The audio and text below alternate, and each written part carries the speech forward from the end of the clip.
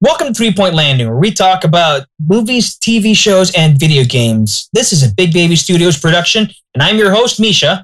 I'm Matthew. And today, we're going to be looking into a franchise that's near and dear to our hearts. We're talking, of course, about Star Trek. Today, we're going to be talking about where it's been, where it's at, and where it's going. Live long and franchise.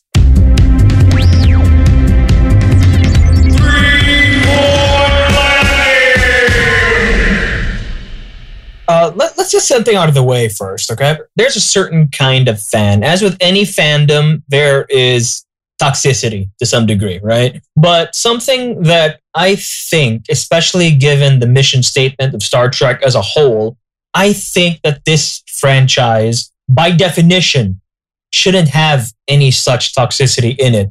Because if I'm not mistaken, this franchise is one that's built on exploration, on new ideas, and opening your mind to the infinite possibilities of what's out there. So to know that there are people who are small-minded enough to think that this franchise can only be a certain way, that it has to stick to a certain canon, quote unquote, that can only look a certain way, I think that is trying to put this franchise in a box that it has stood in defiance of since its inception. Absolutely. And I think that's probably the most optimistic situation we've got right now. Now, in that recent strides that have been made in new Star Trek media have all been incredibly diverse. You know, we've got a comedy show, we've got a series of shorts, we've got that comedy show happens to be animated. We've got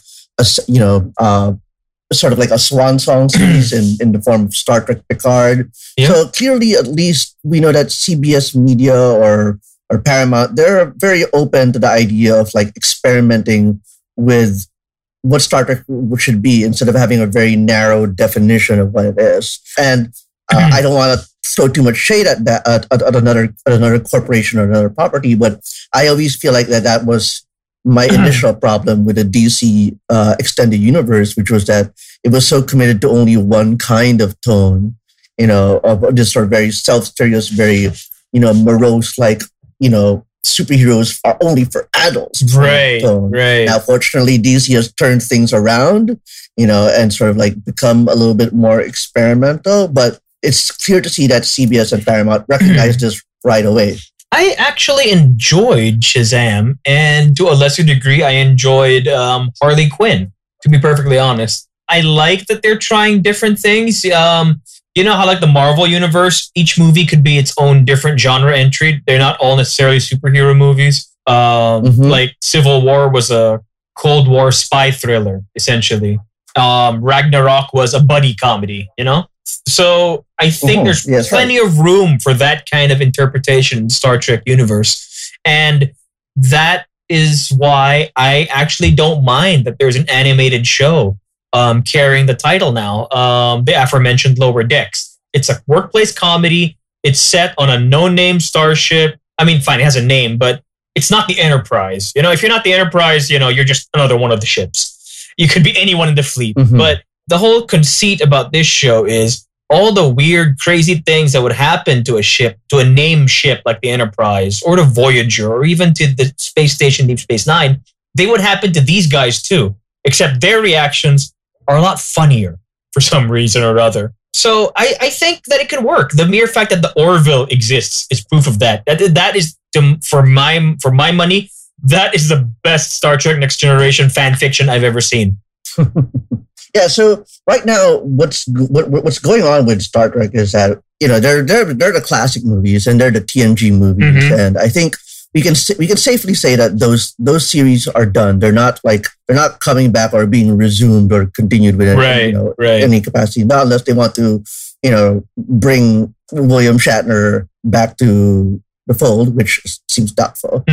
So when we're talking about the future of the Star Trek movies, we're basically talking about either the reboots, which have been dubbed retroactively as the Kelvin timeline, right? Naming it after the ship that was destroyed at the very start of the first Star Trek movie, right? Where Chris Pine was by J.J. Abrams, and Chris Pine was captain. So basically, that is the understanding that I think the general entertainment press has for what a future Star Trek will be. But of course, since it's been a long time since the actors have been summoned to do the movies, no argument. There's a big question mark. There's a big question mark over their contractual obligations. Here's the funny thing. Every single time that a new iteration, a new entry in Star Trek has been announced, there's always been backlash. When Voyager was announced, there was backlash over the female captain, Deep Space Nine. There's backlash over setting it on a space station with a black captain to add insult to injury.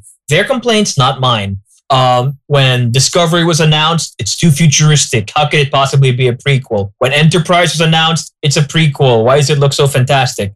But the thing is, again, the reason I brought up earlier that we should be more forgiving of new entries in this franchise is because everything in its own way adds to the franchise as a whole, not necessarily taken away from it.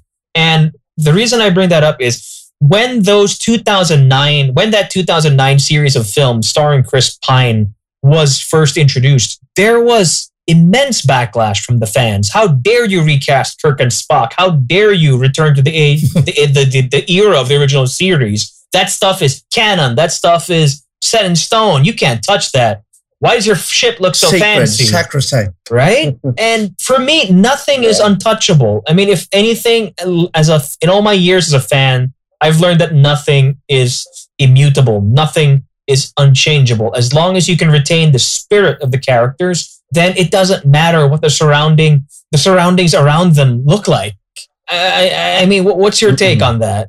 No, I think you're really onto something there. There's there's a certain quality I think that all pop culture achieves, which is that once something becomes old enough, it ceases to be like just the one thing confined to one time and starts becoming something more overarching. Now, I know that sounds like a bunch of big ass words, but basically, I understand why people rejected Chris Pine, which is that William Shatner was so identified with the character for 30 straight years that the idea of it was just so heresy. But when you look at James Bond, I'm sure James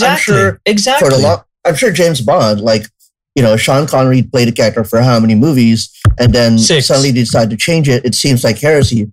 But now changing the Bonds has happened for so long, for so many years, that it's sort of like part of the identity of the franchise. I agree. And something I found, especially with James Bond, is your favorite is usually the one that you see first. So if you grew up with Roger Moore, your favorite's Roger Moore, Pierce Brosnan, Sean Connery, Timothy Dalton, Daniel Craig, what have you. But here's the thing. None of those interpretations is any more valid than the ones that came before or after. That's why it's okay to love Adam West as Batman. It's also okay to love Christian Bale as Batman. I don't know when fans got it into their heads that everything could only ever actually be one specific way. Now, if you're going to be talking about continuity between entries, because granted, the continuity in James Bond is almost non-existent. It's loose from film to film. The continuity in the Batman films changes, right? I mean, the Batman films, the continuity there changes depending who's directing it. But when it comes to Star Trek, for the most part, before the 2009 reboot with Chris Pine and all the others, there was only ever one universe, Matthew. There were 5 live-action shows, 10 live-action movies, 1 animated series. And that was it until 2009. Changed everything and told everybody, not least the corporate suits who run Paramount, that there was still life in this franchise. And it was bringing in new people, because I actually enjoyed that 2009 Star Trek movie. Yeah, for me, that, honestly, for me, that movie was a revelation. I grew up watching a bit of the original series back then. On first run. But I don't think, and I don't think... Because you're 60 years old. Considered... I don't think I considered Star Trek my own until Chris Pine took over the role. Is that because when you came on to Star Trek, it was already an existing entity? So it was somebody else's before you came along? I think it has more to do with the fact that Star Trek was a thing that my older sister loved. I see. And I was just along for the ride, you know what I mean? And then, I got into Star Wars, and I got into I had other things. Like Star Trek was just background noise, you know what I mean? Like great background noise, stuff I could quote, background noise, but nonetheless not something I chose to watch until much later in my life. I see. Yeah, that makes sense. And I understand that completely. Because we all come into the franchises at different points, in different times, different mindsets, different ages. And again, there's nothing wrong with that. There's no prescribed viewing order. There's no prescribed way of taking in this material. Who's to say the enjoyment you get out of maybe a comic book with these characters is any more valid or invalid compared to the worst episode, for example? For all you know, that worst episode is somebody else's favorite. So I just don't like this idea that there are people who will tell me that what I'm watching doesn't count just because they don't agree with it or just because they don't like it. Now, as for so-called canon, again, all of these things exist essentially in the same universe. They found a loophole for it to justify the Kelvin universe with Chris Pine. You know, it's an alternate reality, an alternate timeline. And I'm fine with that. But even if they didn't make it an alternate timeline, even if they just said that this here was a prequel of Star Trek and this is how it actually happened, I admit, I would not have liked it at first, but I probably would have come to accept it. Because at the end of the day, as long as you're telling good stories with these characters, everything else is just literally set dressing. To be perfectly honest. Yeah, that's right. Yeah. I mean, honestly, I thought I enjoyed the sort of explanation, not because it was necessary, but because it felt true to the spirit of Star Trek to have an explanation. Yes. It was not pandering. And also it was also a way of like winking at the fans and saying, don't worry, we didn't erase the continuity. We just shunted it to the side. We just sort of like, it's there. It's gonna be there. It will always Which be was, there, I believe, part of the genius of that reboot. It was a reboot, but it wasn't. Yeah. You know? They were still the characters we knew and loved, but the universe that we grew up on, the history that the 30, 40 years at that point of history that had built up still existed. And for me, in a real world perspective, nobody took away those adventures that you still loved, that you grew up loving, that you grew up following. You could always pop in your old DVDs, your CDs, whatever you got. All of those things still exist. We're not pretending those things didn't happen. But the mere fact that we're here 30, 40, 50 years later, still talking about these characters and creating new content based on them. 50. Right? The fact that we're still doing this now, when by all rights, this franchise should have been dead and buried years ago, you should be happy that this new iteration is going to be a gateway for other people to discover what you loved all those years ago. Because you tell me that doesn't happen. Whenever a new version or a sequel or something of anything comes out, the first thing that happens is people ask for the source material. People seek it out. Don't tell me it didn't happen. I saw it happen. I watched it happen. Don't tell me it didn't happen. I'm happy for you. Very good job, Nero. But I mean, what is your take on that? I mean, yes, you can have ownership of the characters, but to have that entitlement in your head that yours is the only version that counts, I think, is the height of arrogance.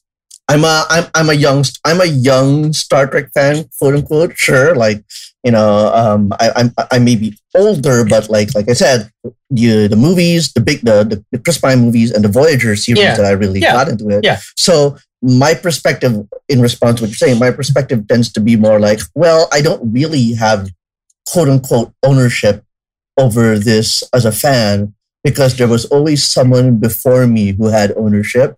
And there will be someone in the future, who will have ownership as well. So I am, not to sound like some kind of like sagely like grandfather figure, but I'm all you're absolutely right. One day I shall relinquish this Star Trek to someone else. You're absolutely right. I mean, like, I'm not going to tell somebody who grew up on the wackier adventures of Batman in the 50s and 60s that everything he knew before 1989 was garbage. I'm not going to tell someone that. In his head, that is Batman. You're going to tell him he's wrong just because he doesn't jive with what you think the character should be? I don't think that makes sense. But in the case of, which is another reason that I think the 2009 Star Trek appealed to so many and made as much money as it did, because it was presenting a recognizable version of classic characters, brilliantly updated for a modern viewing audience. I guess the fact that they were pretty, they were aesthetically pleasing, the entire crew, the entire cast also helped. No argument there. Yeah, I mean, I'm sorry. Like, I don't want to get into a whole discussion about Hollywood, but the standards for what it was considered handsome and fit in Hollywood today are way different than they were 33 years before that movie. I mean, Jesus Christ, have you seen how normal and mundane William Shatner's physique is in the original show? Are we talking about his girdle? Because, after the second season, he just stopped trying. I mean, he's admitted as much. He would work out like for the first couple of seasons, but then at some point he's just like, it's getting canceled anyway. But the thing I didn't know that one, but yeah. I thought it was extremely well done, the 2009 one, because it had respect for what came before, which I think is something that is missing from a lot of reboots. Like I said, you can take something, redo it, dress it up in a different way.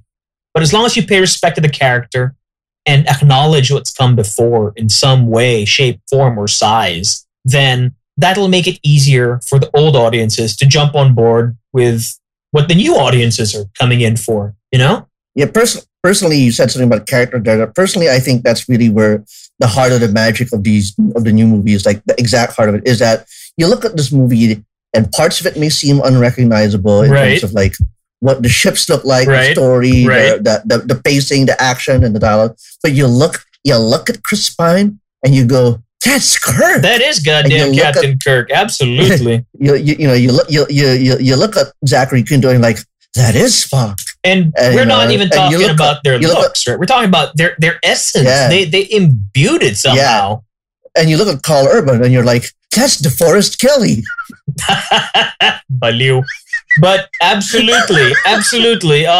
That I think of the three of them, my favorite is Carl Urban as Bones, as Dr. McCoy, because he just nails it. In fact, if you look at the three of them, he's the only one who's doing what could be considered an impersonation, an impression, but he does it so well and with such flair that, I can't really complain, It's not like when you see a stand-up comic doing his best Scotty, that's just annoying on any level. But you hear Carl Urban, a guy he's from New Zealand, right? Not even Australia, he's from New Zealand. And he's doing justice to this old school country doctor from a 50-year-old TV show, and he just absolutely nails it. Even if he's got the split. Even if he's the version of Dr. McCoy who went to the gym every day for 10 years, you still believe that he is this country doctor who hates space travel. Yeah. And that's why I'm pretty sad about the way that franchise went. If you look at it objectively, they waited too long to release the second one. Honestly, they waited too long. They waited 4 years to release Star Trek Into Darkness. Why did they wait 4 years? Because they were waiting for JJ's schedule to clear up, and they couldn't agree on a story. That's why they came together with that. Was JJ that busy at the time? I guess. I think he did. What did he do? I honestly can't remember. I want to say shoot, I can't remember. That's embarrassing.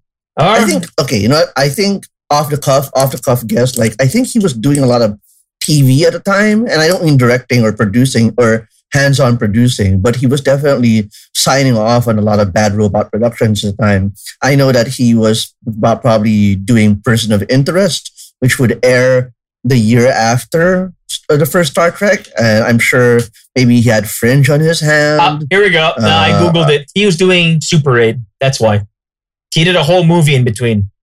Well. And he was doing Alcatraz.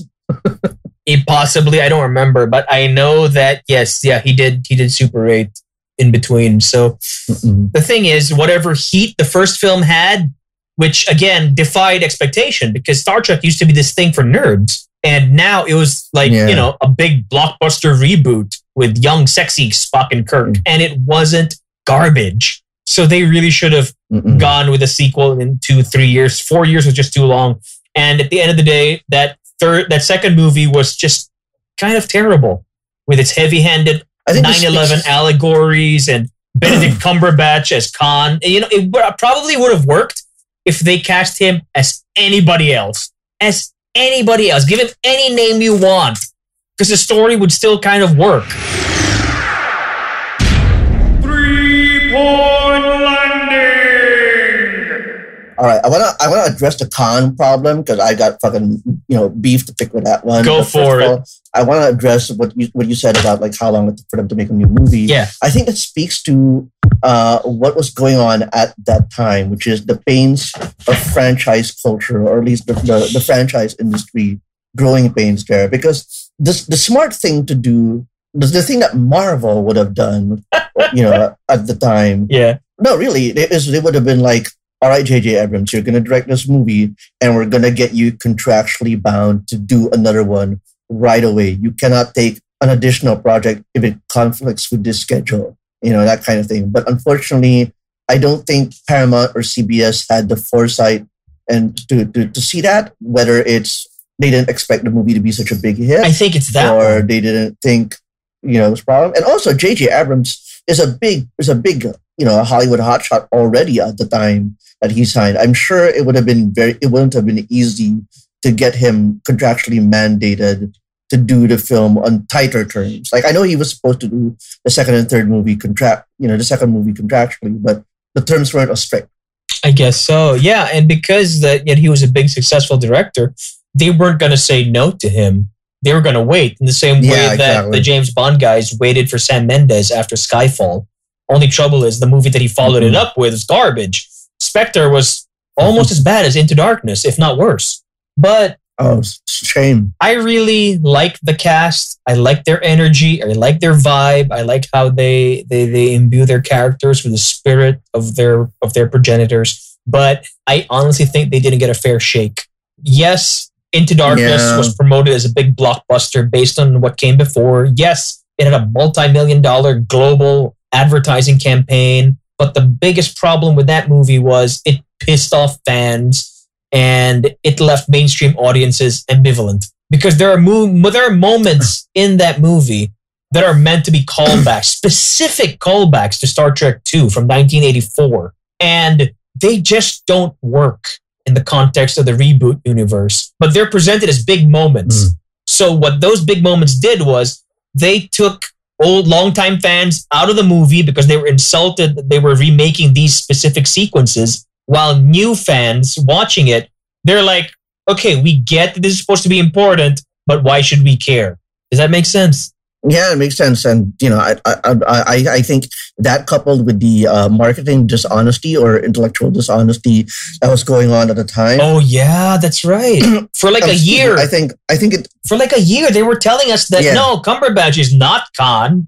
Why would you think that? Yeah. He's a whole other guy. No, he's Khan. Yeah, okay, so... He's fucking Khan. So I want to tell you a story. I'll try to tell it as quick as I can. Now, right now, there's a video game that just came out last month. The Last of Us Part 2. Actually, it was 2 months ago. Now, one of the things that has haunted that game amidst many other controversies and criticisms about that game, one of the things that haunted him is that some people on the internet, on the Reddits, guessed key elements of its plot 2 years ago. Yeah.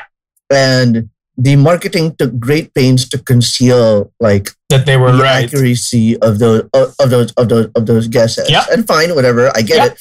You don't want to spoil the experience for other people, right? And that's fine. I think if your fans have guessed things correctly, you don't have to confirm it, but you also don't have to respond to it either. And I think that is the problem that both The Last of Us Part 2 and Star Trek Into Darkness made. They started responding to it. In the case of The Last of Us Part 2, what they did was the last few months before the game came out, they started releasing trailers that had misrepresentative footage, that had scenes rearranged to tell a version of events in the game that does not happen in the game, in order to falsely lead people to believe that a certain important character, his fate was not as what was predicted. Right. And I thought that was really bullshit. You know what I mean? Like, I'm saying this in a way to not spoil it for anyone who listens to the podcast who has an interest in playing the game. But I thought it was what about me? I'm not listening to this. You're spoiling for me. Well, I'm not going into detail. But yeah, you're lying to your audience. All you have to do is just say, you know what? We're just going to market it and never talk about it. And in Into Darkness, the Into Darkness problem was they were like, yes, those people have correctly guessed that it's Khan, looks left and right. Right. We'll tell them it's not Khan. Like, no, just don't fucking say anything. Yeah, exactly. The thing is, and I agree with you, by dignifying those people, just so that you can prevent them from saying, I told you so 2 years down the line, I think they shot themselves in the foot. But honestly, I can't imagine what draft of this script would have worked. The fact of the matter is, the guy's name is literally Khan Noonien Singh. And you cast the whitest guy on earth to be that guy. Yeah, bad luck. Replacing Ricardo Montalban, the most famous, sexiest old brown dude in the planet. I wouldn't go that far, but okay. But okay, fine. He wasn't Indian either. But at the end of the day, he was... Doesn't matter. He wasn't the whitest man alive. In any case, I think that the third one, Star Trek Beyond, because of the reduced profits from the second one of Into Darkness, the third film had a smaller budget going in, but it still had a shot. It still had a shot because the second movie still made enough to justify the third film. And the third film was directed by Justin Lin, the guy who directed Tokyo Drift, Fast and the Furious 6, 7, 8, 9. And Too Trek, Too Furious.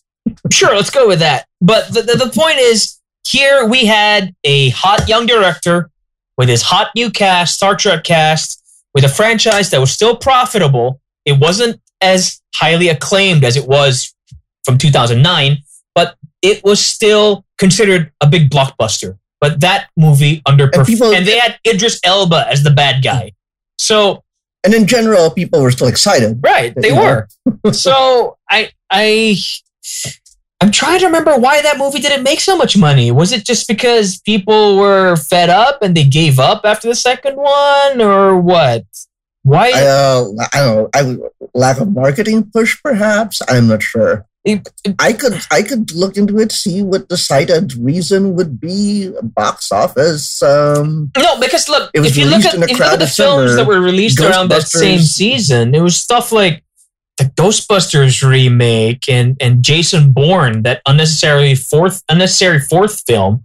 I think part of the reason was that Paramount just wasn't excited for Star Trek anymore, because that was the 50th anniversary film. And they did next to nothing to promote that 50th anniversary. If you look back at the 50th anniversary of Doctor Who, everybody knew it was the 50th anniversary of Doctor Who. And they didn't have a big blockbuster movie. They only had the TV show. But everybody knew because the BBC made it a point. For Paramount, I think because the second movie underperformed and they'd reduced the budget for the third one, they just weren't as excited about it. They were just putting it out because, it's going to make some money, but it's not a priority. So a lot of people didn't even know it was the 50th anniversary that year of Star Trek. Yeah, no, and I found a big old red flag here actually while looking at the movie's Wikipedia page. What? Which is that the movie was released when it was released internationally. It had a scattered release pattern, meaning the films were not like they had a staggered release, and so it debuted on fewer screens per week.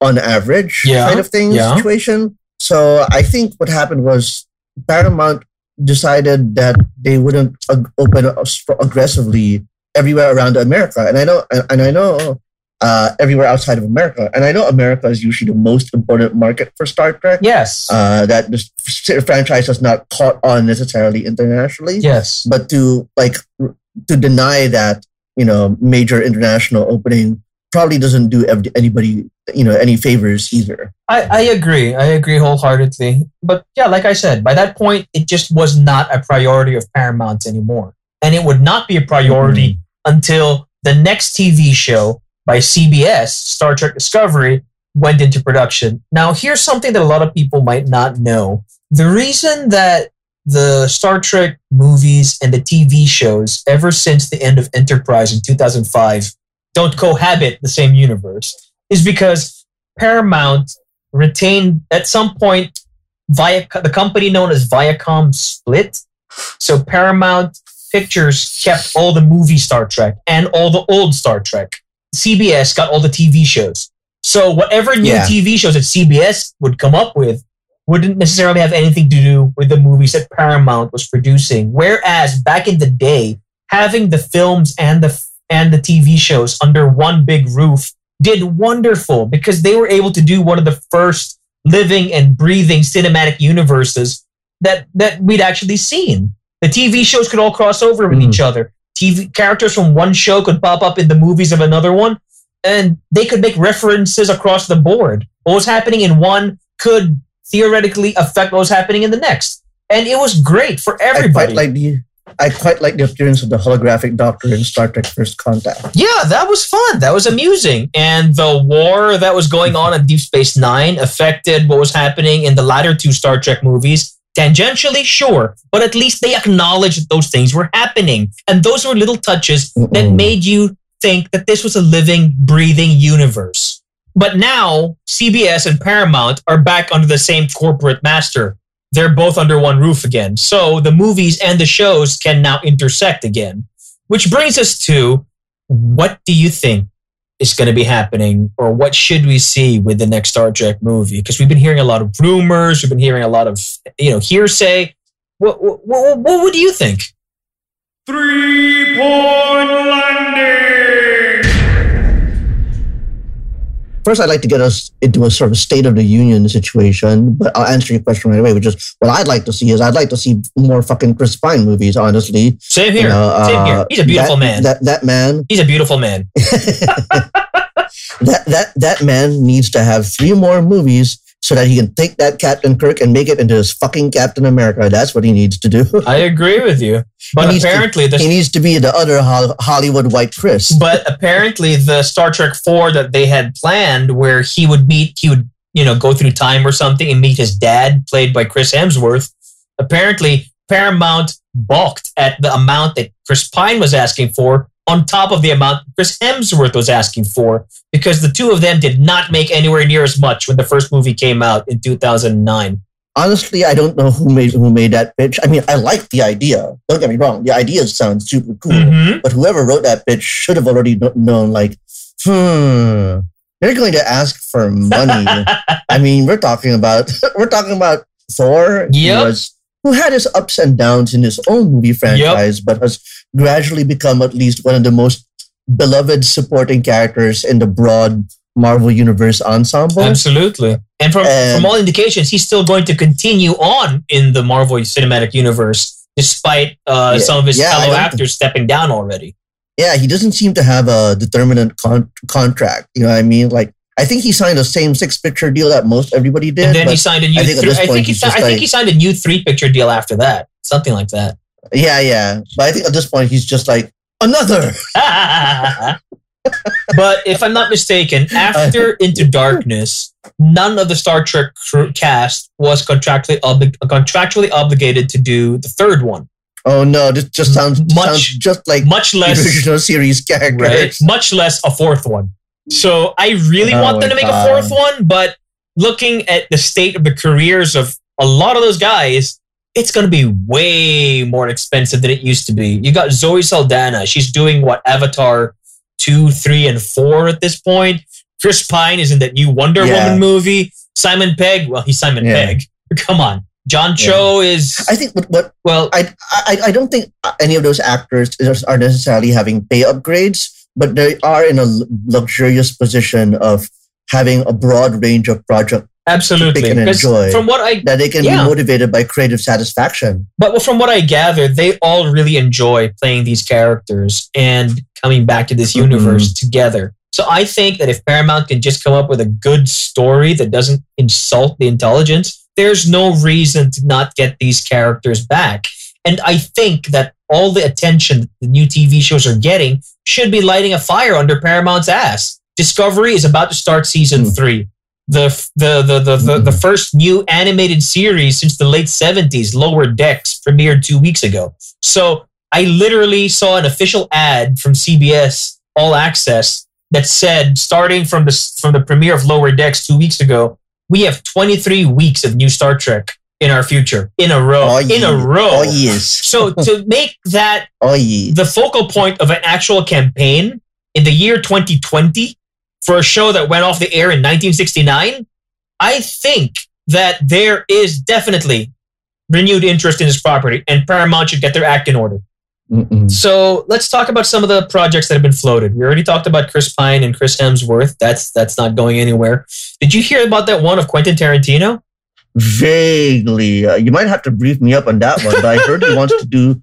Okay, the headline clickbait version that I know is that he wants to make a Star Trek movie that is unlike any other Star Trek movie. And unfortunately, because it's Quentin Tarantino, where our collective minds tend to drift is the idea of Quentin Tarantino's Star Trek featuring swearing, obscure visual references to 70s movies, and an eclectic soundtrack. And women's bare feet.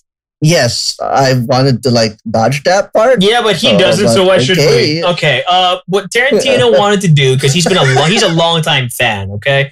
And I think at this point, if Quentin Tarantino wants to make a movie with your characters or with the franchise you own, you let him do it.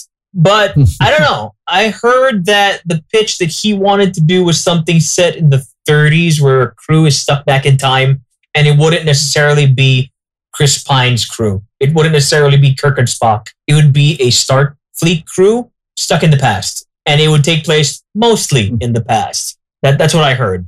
So it's not without precedent to have a Star Trek movie that's set mostly in the past. No, it's not. But the ones that were either setting up a prequel history, like in Star Trek: First Contact, that showed us the beginning of Star Trek, basically, or played for laughs when they went back to 1986, 87 in Star Trek IV: The Voyage Home.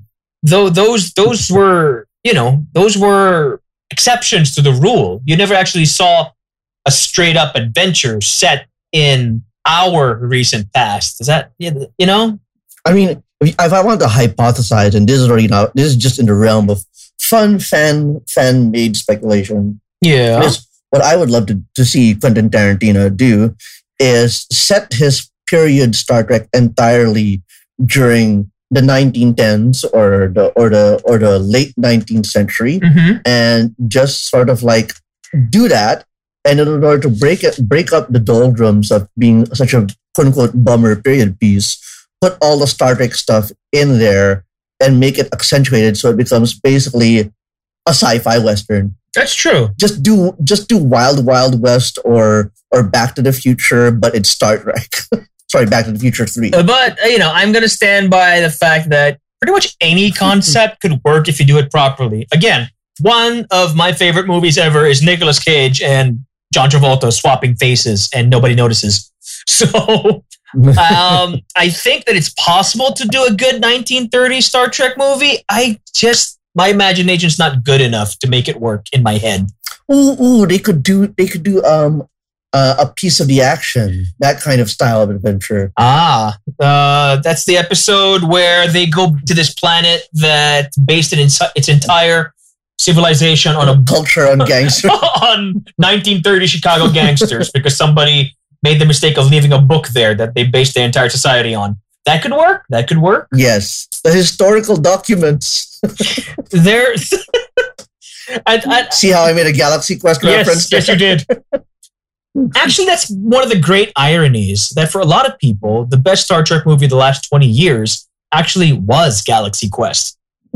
And it's not even a Star Trek movie. But it treats the franchise with such love, with such inside appreciation, without alienating new viewers, that it's just, I don't know, that movie is just magic on all levels, honestly. Galaxy Quest. See, Galaxy Quest for me is what the best episodes of the Orville want to be. Does that make sense? honestly. And I already expressed my admiration for the Orville, which is created by Family Guy Seth MacFarlane. The first couple of episodes are really rough, but when they find their groove, you realize that the only thing this guy wanted to do, and Paramount wouldn't let him when he made a pitch for it, was to make good Star Trek. So he made his own version. And you know what? It works. It absolutely works. And they can't sue him. Yeah, Galaxy Quest is there are good Star Trek movies. Yeah. But Galaxy Quest is the best movie about Star Trek. Oh, absolutely. Absolutely. So it's not a Star Trek movie, it's a movie about Star And Trek. it was one of the first movies about modern fandom, which I think and the best kind. The absolute best kind, because it doesn't mock fans for loving something that's inherently campy and ridiculous and maybe a little outdated and outmoded, but it never mocks them. In fact, it celebrates their love for this show. It's their love for this old sci-fi TV show that saves the universe at some point in the movie. If you haven't seen it, Galaxy Quest, check it out. It stars Tim Allen, Sigourney Weaver. It's really good. And it stars the great Alan Rickman as their Spock analog. So it's totally worth it. If you can find a copy, please pick it up with our highest recommendations. Okay, so Tarantino's thing, I'm a little iffy. But there's another Star Trek project apparently floating around because they hired Noah Hawley. Noah Hawley, it was the showrunner for Fargo, the TV version of Fargo. He used to be a writer on Bones. I don't know how it got to this point, but he came highly recommended. Apparently, he's a really good writer. He has a script. It's good to go. They're just waiting for something on the Paramount end on whether or not they'll continue or if they're willing to spend the money necessary to make it happen. I don't know what that one's going to be about. Yeah. So there's no word on any concept. Not that I know. I heard there's a possibility that if they did it, that they might actually junk having the old cast, and that would be a major bummer for me, honestly. A new Star Trek movie without Chris Pine? What are they, stupid? I don't know. I think at this point, Paramount may be in an unfortunate position of like having to deal with the optics of. I mean, the automatic Hollywood move that we usually expect is that they'll just recast these characters. But I think Paramount and CBS know how beloved these actors are in the role. I think so. That they might have to think about tabling Kirk and Spock and take any papers and any scripts that they have that have Kirk and Spock's name on them and think about how to repurpose them for brand new ship crews. No, but seriously, what are they, stupid? Look, recasting those characters was capturing lightning in a bottle, okay? The guy they got playing Spock on Discovery is nowhere near as good as Zachary Quinto. He's Gregory Peck's kid. Don't get me wrong. He does his best, but he's not as good. Why would you throw away a sure thing? What, just to save a couple of bucks? Yeah, and people will come for these motherfuckers. Do you know what I mean? It's incredible because, again, an entirely new generation has come to embrace these characters from a 50, 60-year-old TV show at this point. And that's not something that should be taken lightly or for granted. They got lucky in that they were able to recast and that they were able to move forward in a way that, by and large, for the most part, was able to not offend everybody. It would be a crucial mistake to recast or to just ditch them aside, get rid of them at this point. Something similar happened after the box office failure of Star Trek V in 1989. That movie did poorly because, number one, it was a terrible movie. Number two, it opened in the busiest summer pretty much in history. The summer of 1989 had Indiana Jones and the Last Crusade, Lethal Weapon 2, Ghostbusters 2, and Batman. So, with Michael Keaton, there was no way that and it also had James Bond's License to Kill. But the point is, there's no way that a subpar Star Trek movie was going to survive. By the time it came time to do Star Trek 6, because Star Trek 5 still managed to make money, not as much money as the studio would have liked, but enough to justify a sequel. Also because it was still... to William Shatner's chagrin. But it was still a recognizable sequel. There was still value to the Star Trek name in 1989 after Star Trek V stunk up the place. So plans went forward with the sixth film, and they honestly thought about doing a Starfleet Academy movie where they recast everybody with young, sexy actors and only have Shatner and Nimoy appear at the beginning and at the end to bookend it. But that actually became a video game. Starfleet Academy. Yeah, I like that game, but there was no Spock in it. It only had Kirk and Sulu and Chekhov in the DLC. Oh, sorry, the expansion. The thing is, the president of Paramount at the time said, there's a big anniversary coming up. Why would you recast now? And it just took everybody aback because they're like, that we never looked at it that way. Then he says that people have grown up with these characters. People love these people as these characters. Why would you go with an entirely new iteration after one bad experience for an unproven commodity? So that's where I'm coming from now. Why would you recast? And thank God. Star Trek 6 was great. That was a great film. But that's where we're at again now. Why would you recast Chris Pine and Zachary Quinto when you know they can make magic on screen? When you know that they accomplished the impossible feat of stepping into iconic characters' shoes and not stinking up the place. Yeah, give those guys 3 more movies, then recast. You know what I mean? Yeah, or reboot the Next Generation. I don't know. Oh, I'm gonna get pitchforks, aren't I? I'm gonna get an angry mob for saying that. But yes, I agree. Give them as many movies as they want. The original crew grew old in those roles. I wouldn't mind seeing these actors do the same. Minus bring back Tom Hardy to play Patrick Stewart. Whatever.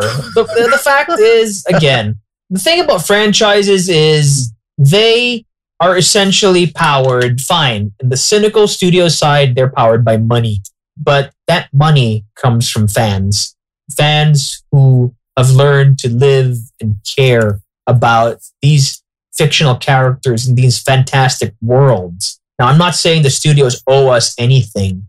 They don't. I know it's a money-making venture.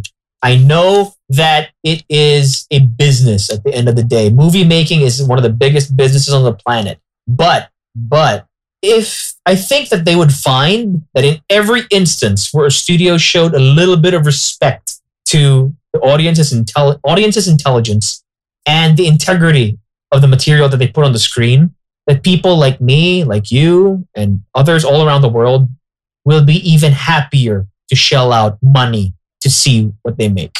And hopefully when that day comes, we'll be able to go into cinemas again. Oh, God. I heard that there's a drive-in cinema now. The one of the major mall chains has put up a drive-in cinema. I haven't tried it yet, though. I haven't worked up the guts to try it. Oh my goodness! Sounds like a thing we should try. Yeah, and then we'll podcast about it. But honestly and truly, I really hope that they find some way to reunite that reboot cast and get them into 1 or 2 good movies to make up for the missteps that got us to this point. I got a big pitch. Okay, let's hear it. Maybe Paramount is listening. So you want to bring back Chris Pine or Chris Hemsworth or whatever? Sure. You want to bring back the original cast, and you can't figure out a story. Here's my story. Just do a mirror universe. So let's just give everybody a goatee and make them evil. They don't have to have goatees. I think they do. You bite your tongue. They do. All right, then, and let Chris Pine. If you can't afford Chris Hemsworth, let Chris Pine play against Chris Pine. I think Chris Pine could rock a goatee. But you know what? I think you're right. I wouldn't mind seeing a Mirror Universe epic on the big screen. That actually could be cool. Yeah, I mean, I know we've done the Mirror Universe very recently with Star Trek Discovery, but I think it's only because now people are really like, it's such a fun, kooky, weird concept, but it also has such a robust mythology that, and its own history that I think a lot could be really done with that. And it would be able to pose a lot of existential questions to Chris Pine's Kirk, because that's the whole thing that you do with these movies, right? You hold a mirror up to Kirk and Spock and well, not really Bones. You hold a mirror up to Kirk and Spock and say, "Who are you?" And what better way to do that than to use an actual mirror character? I just think it's hilarious that when we say Mirror Universe, it automatically assumes that the people on the other side are evil. Like, what if you went to the Mirror Universe and you discovered that the Mirror You is the nicest, sweetest, most generous person in the world?